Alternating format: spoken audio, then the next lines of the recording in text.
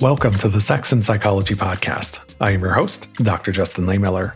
I am a social psychologist and research fellow at the Kinsey Institute and author of the book, Tell Me What You Want, The Science of Sexual Desire and How It Can Help You Improve Your Sex Life.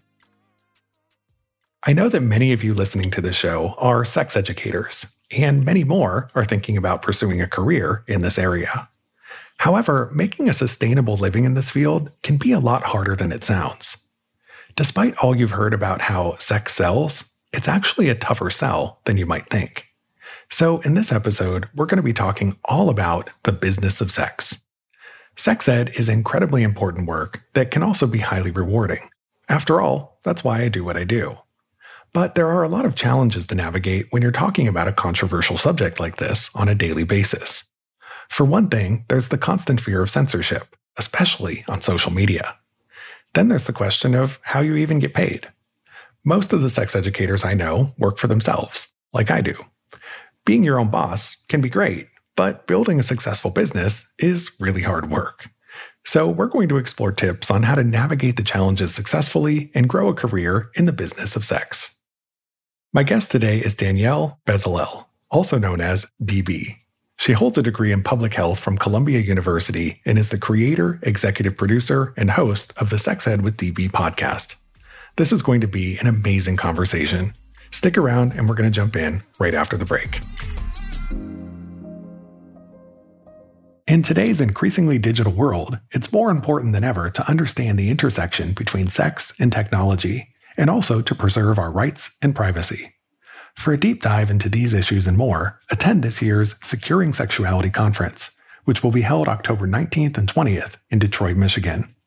This event will bring together hundreds of sex therapists, IT security professionals, medical providers, researchers, and advocates. Securing Sexuality is the premier conference for people who are passionate about promoting sex-positive, science-based, and secure interpersonal relationships.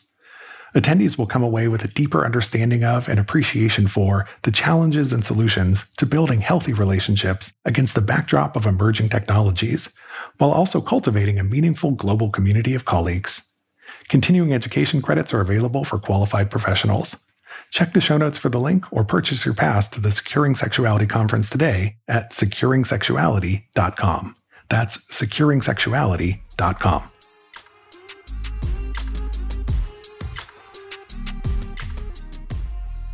If you love the science of sex as much as I do, consider becoming a friend of the Kinsey Institute at Indiana University.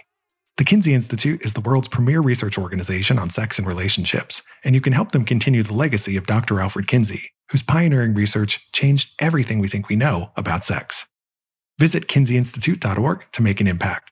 Your donations can help support ongoing research projects on critical topics. You can also show your support by following Kinsey Institute on Facebook, Twitter, and Instagram.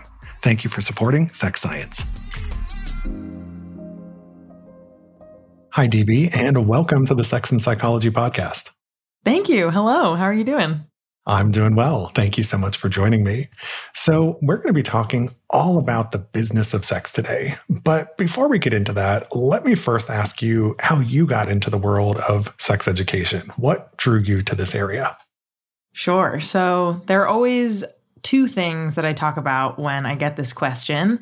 The first is that my mom is an OBGYN and has been my whole life. So I've always been really used to talking about periods. And I talk about how she used to come home from a really long work day and bring home a box of pizza. And we'd talk about placenta over pizza.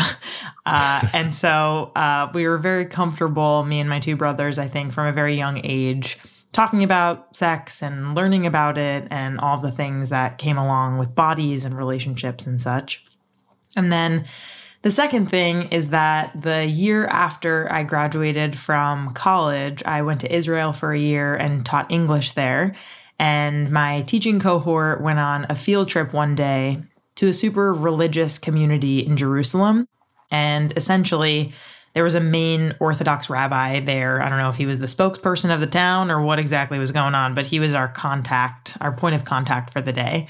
And he showed us around and we went to this beautiful synagogue and we were chatting and joking and he's kind of talking about his customs and traditions.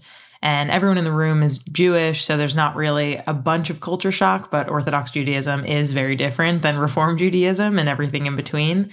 And he kind of offhandedly mentioned that he has 5 daughters, and when each of them reach the age of 17 or 18, they get married off by the matchmaker, and they don't learn about sex until their wedding night when they have it for the first time. And everyone in the community prays that they get pregnant that night. I don't know if he was proud of this or if he was just saying it so matter-of-factly, but in my 21-year-old body at the time, I got very, very fiery and very angry at hearing those injustices. And I was the only one in the room of like 40 people who raised my hand and tried to challenge this person and said, well, what about what they want? What if they're not ready to be mothers? What about consent? I remember rattling off a bunch of questions. And he kind of looked at me and furrowed his brow and waved me off and said, that's just how it goes here. Kind of next question. And so it was that moment. I remember going home that night and that weekend and looking into Masters of Public Health programs and trying to figure out how to be a sex educator and what that would really look like and feel like. In between, then and now, I started my podcast about 6 years ago, after Trump got elected. I think that was a big piece of it too, of wanting to fight back against that norm that all of a sudden was there for many of us, for all of us in the US. And then I went to grad school for my MPH at Columbia with a certificate in sexuality and reproductive health. And I've been doing my podcast in total for 6 years and as a full-time job for the past 2 years. Thanks for sharing that. And, I ask a lot of people this question and never quite heard that exact journey before. Yes, so quite unique, I think. It is unique. And, the part you mentioned about some people not learning about sex until their wedding night, I think to a lot of people, it's surprising that in 2023, when we're recording this, that still happens. And it's common in many parts of the world. People don't get sex education. I distinctly remember, I think I've talked about this before on the show, when I was teaching at Harvard, we had a lot of students who were studying there from other cultures, international students. And in my human sexuality course one semester, I remember one of these students coming up to me afterwards, and she told me that she was so grateful for my course because when she was coming over here to study at Harvard from China, her parents basically put her on a plane and said, we wish you well and everything, but don't get pregnant. And she said, I didn't know what that meant. Like, I didn't know how pregnancy happened because they didn't get any kind of sex education or sex talk from their parents. And so, it's one of those things, like as a sex educator, you can't assume that anybody knows anything about sex because our experiences with it are so diverse, especially when you add in that cultural element.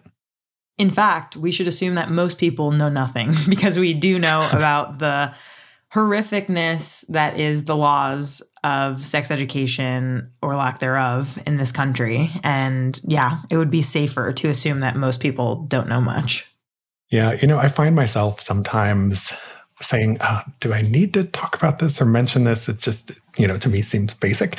But I realized and have come to realize over time that no, it's not basic information. Like, it's fundamental. It's important for people to learn because many people just never had any experience with sex ed at all. Totally. Yeah. So let's talk about being in the sex business. Now, something I've said before on the show is that everybody seems to think that sex sells. There's this perception that if you're in the business, must be pretty easy because everyone's interested in sex, right? And people have said things like this to me before, things along the lines of course you've sold a lot of books because you write about sex and sex sells. But sex is not as easy to sell as people might think, whether in the form of a book, an app, a podcast, a social media post, a sex toy, you name it. It's actually really hard. So as a starting point, tell us about some of the things that can make sex hard to sell when you're in the business of sex education. I would love to. I really like talking about this a lot because it's only really a very insular conversation that I have with other sex educators. Very rarely do we really get articles written about this, or if we do, it's maybe a one-off and no one really follows up with it. Nothing changes. And so I'm really grateful that we're talking about this right now. But essentially, if we really start at social media, right? Like, I have followers on Instagram and followers on TikTok, and that's a big part of my business about the way in which that I'm able to educate people and promote my podcast, as well as sell advertising space and what have you.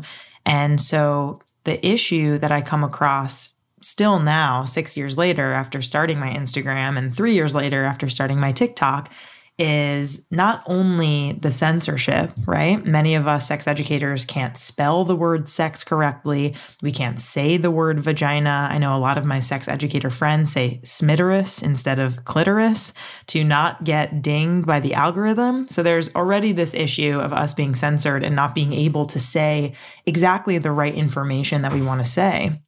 But if we do that, and even if we censor ourselves, there is still this risk of an individual on the other end or a bot catching that and understanding the intention behind what we're trying to say and deleting our post, potentially suspending our accounts.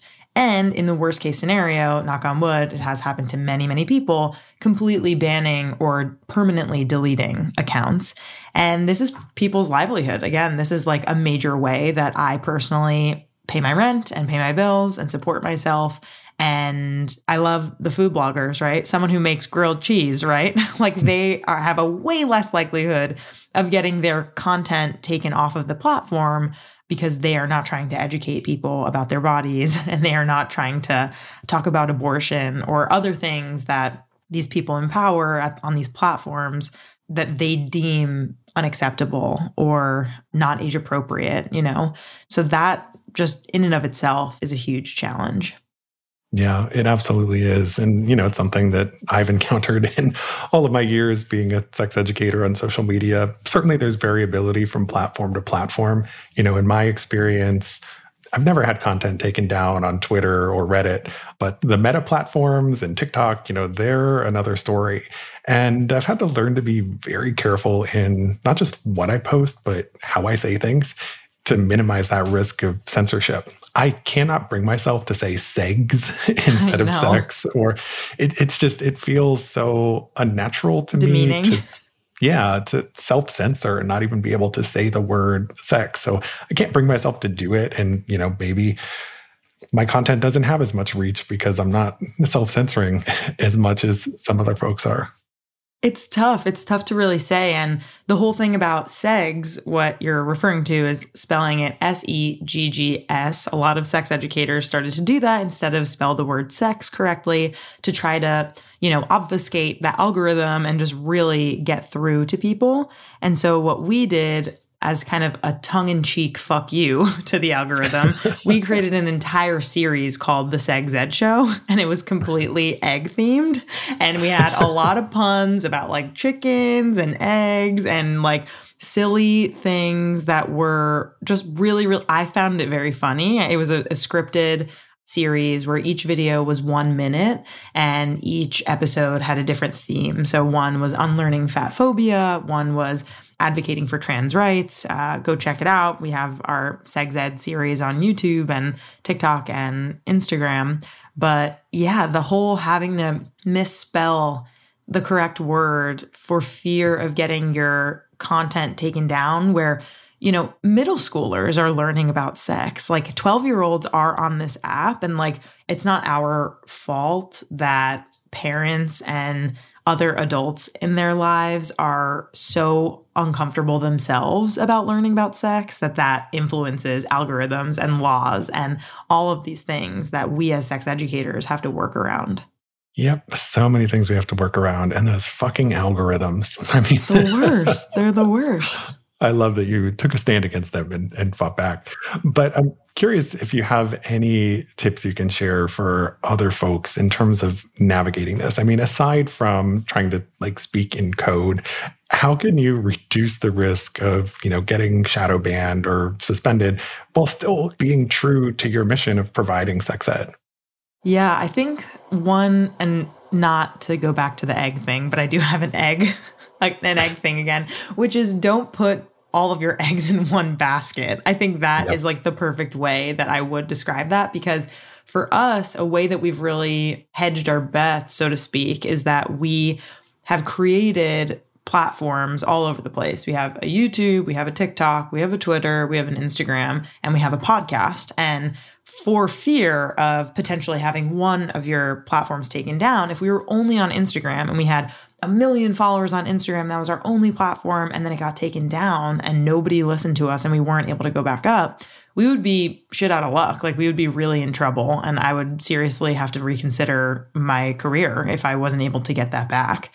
And so for us, what we really try to use our social media platforms for is to direct people to the podcast. And even if we're not talking about it every post, we're always keeping that in our link tree. We're always once a week posting if we do have a new episode so people can be reminded. You know, if I'm on other podcasts like this one, I'm talking about our social media so people can listen and go follow and engage and then go to the podcast. And so I think the idea is make sure to not really invest only in one platform, because the more that you are able to relate to fans or friends or followers on different platforms, the more likely you are to be able to keep those if one of them goes awry, or, you know, if Elon Musk renames Twitter, what is it? Zeet? I have no idea what the new name even is. It happened like today or something. But essentially, point being, you can't trust just one of these platforms to be everything for you. You have to really spread yourself a little thinner than maybe you would like. Yeah, I think that's such great advice. And anybody who runs any kind of business, like social media is an integral part of it these days. Mm-hmm. And, you know, there was a point earlier in my career where I was on a few different platforms and my Facebook was growing faster than anything else. And I racked up like 20,000 followers on there. And I'm like, not getting a lot of traction elsewhere. And I almost like quit the other platforms and went all in on Facebook. And I'm so glad I didn't do that because at some point Facebook changed their algorithms and the growth for that platform just like stopped. And now Twitter and all of my other platforms have exceeded like where that was before. And so you never know like what's going to happen with an algorithm change, if one of these platforms is going to get shut down, if your account gets suspended. So yeah, don't put all your eggs in one basket for sure. Or all of your segs. I feel like all of your segs. Yeah, it's going to keep going back to that. But yeah, that's amazing, by the way. Facebook, I feel, for me personally, was really hard to grow on. We've kind of given up on Facebook as a platform for Sex Ed with DB, even though we have something like, 1,000 followers and 1,000 friends, whatever. They have like different things on there, different like tiers. But I find it very challenging to grow on there. And as you said, if algorithms are shifting and changing, it can be really hard to convince yourself to keep it up on all of these platforms. But you need to figure out what strategy works best. Yeah, absolutely. So let's talk about how to make a living as a sex educator. You know, I get a fair number of emails from folks who say, how can I get a job like the one that you have? And it's a difficult question for me to answer because I never intentionally set out to do what I'm doing right now. You know, for me, all the way through college and grad school, I thought I was going to be a professor for my entire life. Mm-hmm. And I actually didn't think that I had the training or skill set to do anything else. And so when I initially started my blog and my social media accounts, like that was a hobby. It wasn't a way to make a living. And I just wanted to get better sex ed out there because there's so much shitty sex ed online, right? So after I'd built up a presence and a following, opportunities started to come my way. You know, I got hired to write for major media outlets, and then that led to a book deal, and then that led to consulting and other opportunities. And, you know, I got to the point where my side gig, my hobby, ended up earning me more money in a given year than working as a college professor. And that's part of like what gave me the ability to say goodbye to full-time academics and do this as my job instead, because it became financially sustainable. I had the security to be able to do that. But that was only after many years of building my own business and then realizing that it could become a job in and of itself. So tell us a little bit about your experience in this regard and any tips you have for creating a sustainable business in the world of sex ed. I would love to. First of all, huge congratulations to you. You are someone who, and we didn't really talk about this offline at all, but now's the perfect time to share.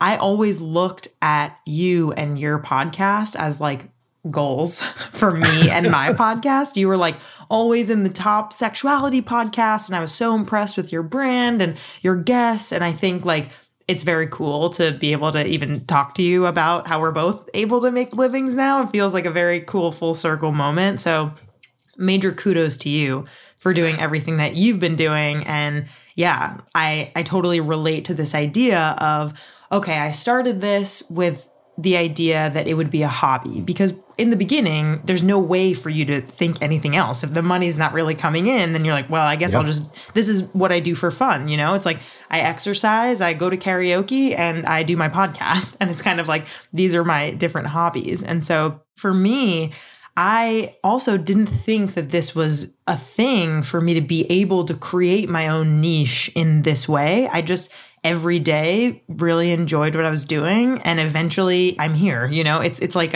and like you mentioned, it's not an overnight thing. It really, really was me working very hard and me having amazing team members and people who I've been able to now pay as contractors. But in the beginning, it was all volunteer. It was very much a thing where I reached out to folks on Facebook 6 years ago in 2017, June of 2017, and I made a Facebook status and I was like, hey, I'm thinking of creating this podcast. Who is potentially interested in joining and volunteering with me?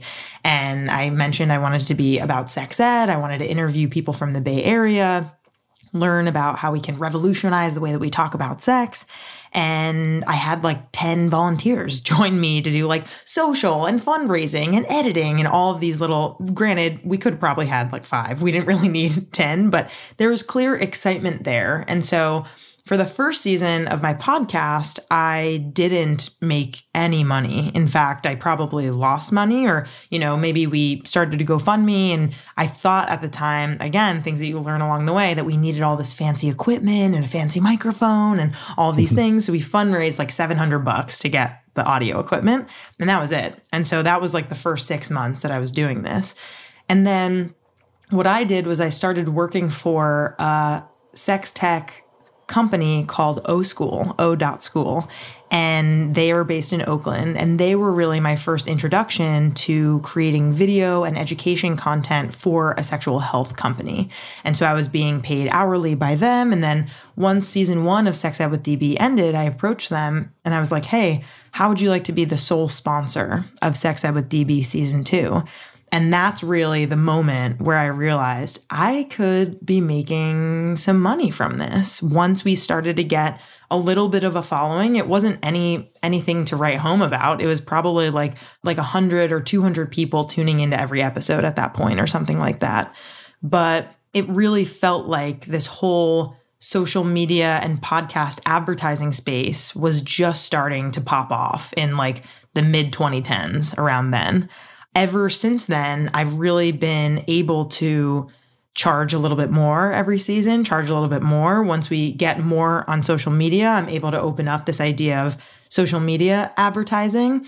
And then what really opened the door for me was I got my MPH from Columbia from 2018, graduated online in 2020 because the pandemic had just started and I couldn't get a job. I was like looking for different kinds of ways to basically meld my background from UC Berkeley in film and media studies, and I minored in education. I love teaching. I love being able to figure out how to tell people stories with my master's of public health. And it really was clear to me. I had already started my podcast.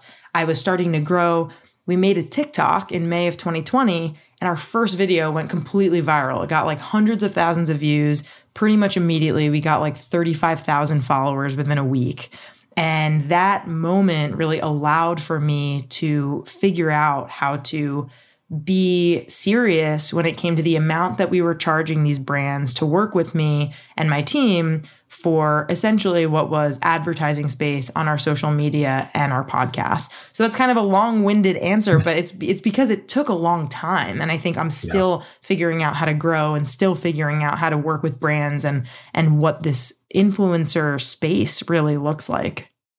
Yeah, there's a lot of important advice there, but one of them is that, you can't expect this to happen overnight. It takes time, and there might be stumbles and things that happen along the way, but you have to have like the dedication to see it through. And, I think a lot of podcasts end prematurely that are really good, that could have gone on, but people gave up on them because they just weren't growing as fast as they would have liked. And when you can't see those results, it can be hard to stick with something.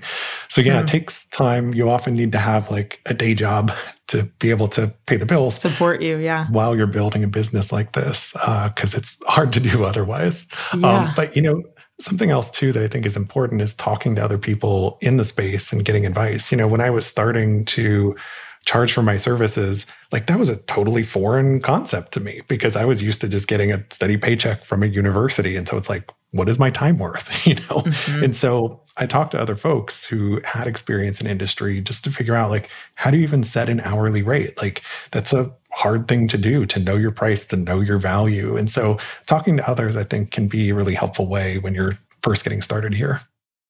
Absolutely. And once I did get started on TikTok, there were a few sex educators that kept coming up on my For You page that I was like, I like them. They're smart. I like the way that they create content. Like, I like that they are talking about queer issues and queer rights and all of these different things. And so what I did was I cold outreach to like 5 different sex educators. And I said, how would you like to join a monthly meetup group? We'll call it Sex Ed on TikTok, SET for short.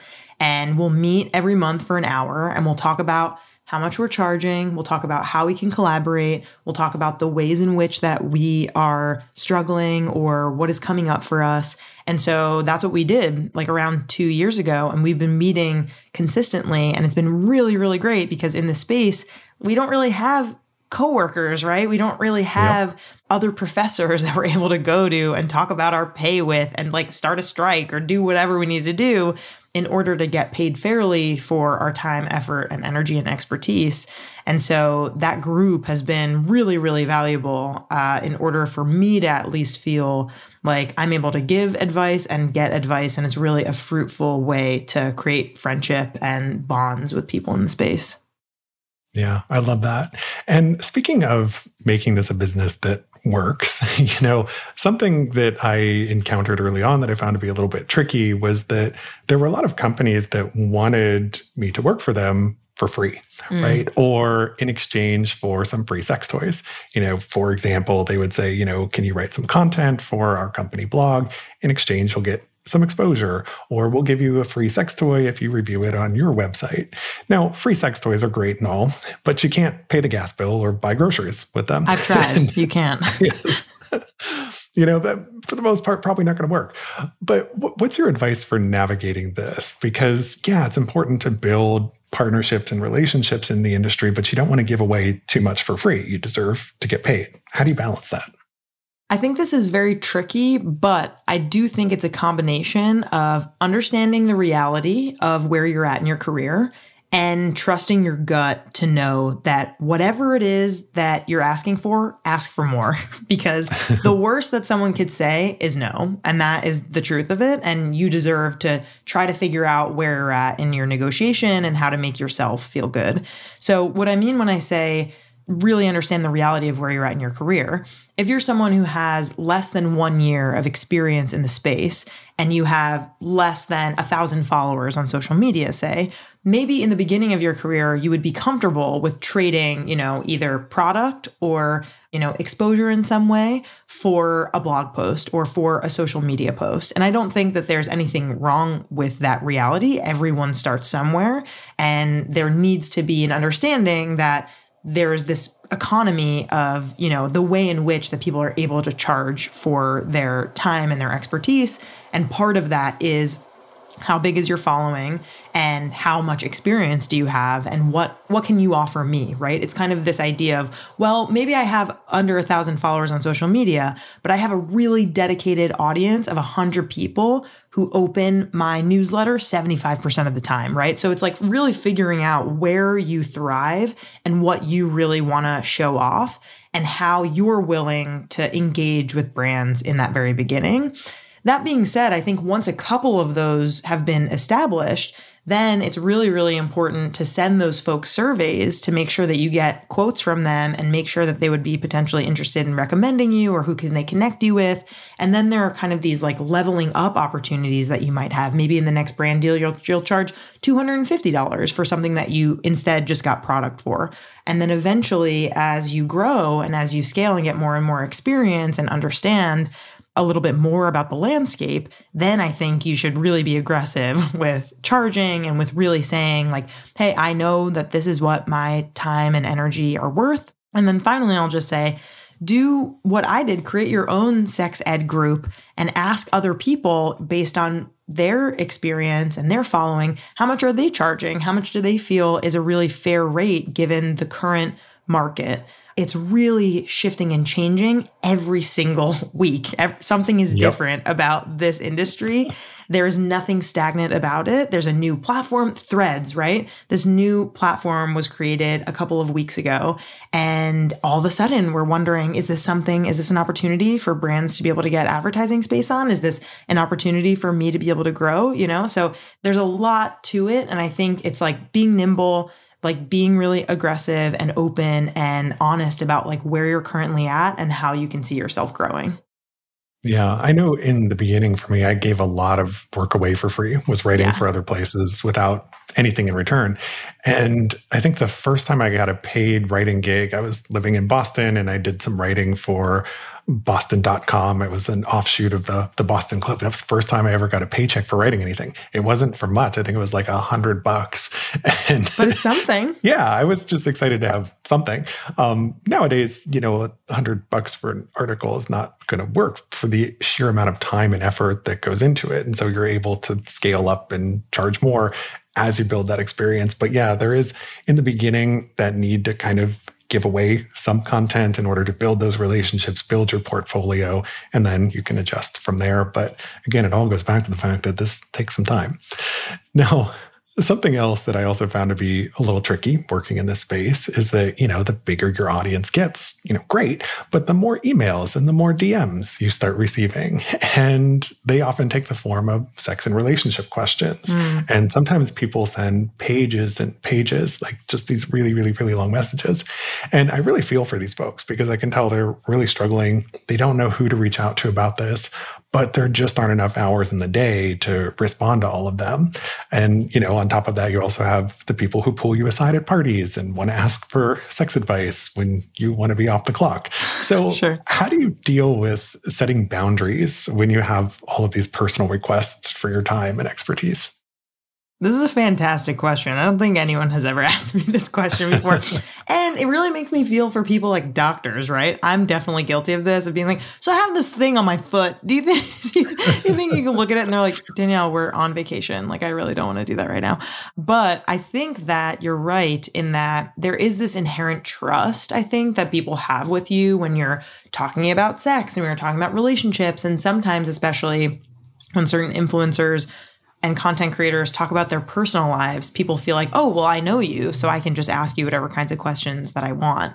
And so more often than not, if we're getting a DM, I will direct them to my Google form that says, do you have an anonymous sex ed question? Feel free to ask it here, because I think that allows people to have a space where they feel like they are able to ask their question. But of course, there's no guarantee that I'm going to get to that question.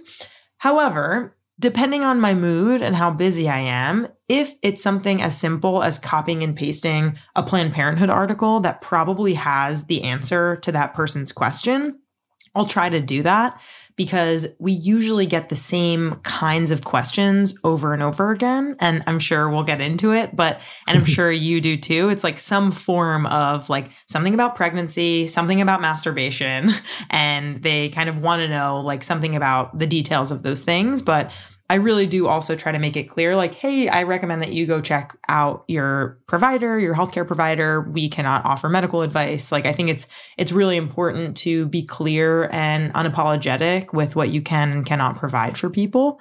But ultimately, if there is a podcast episode or something on our social media that would allow that person to be connected to a resource, then I feel confident recommending them to that resource.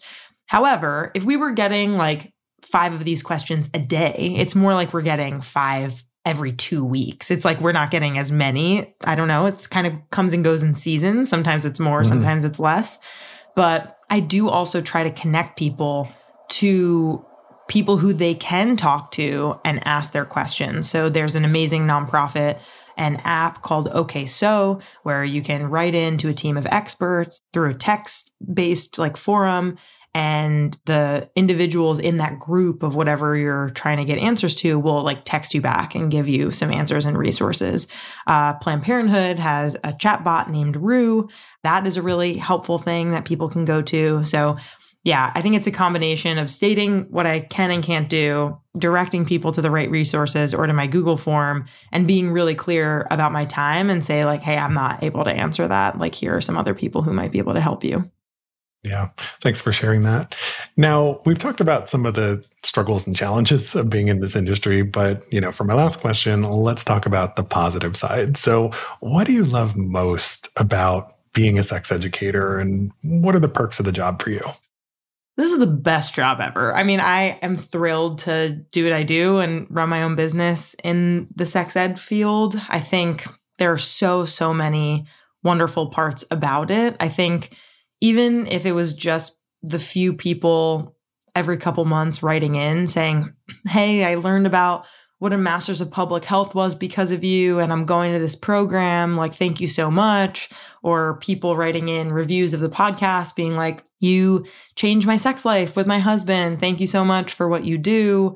Those alone are enough to keep me going. But I think I am very invigorated by being creative and figuring out how to work with brands that I really, really love and really trust and use their products myself. And I'm able to get people information and education on those products and different ways. I think that part is really fun.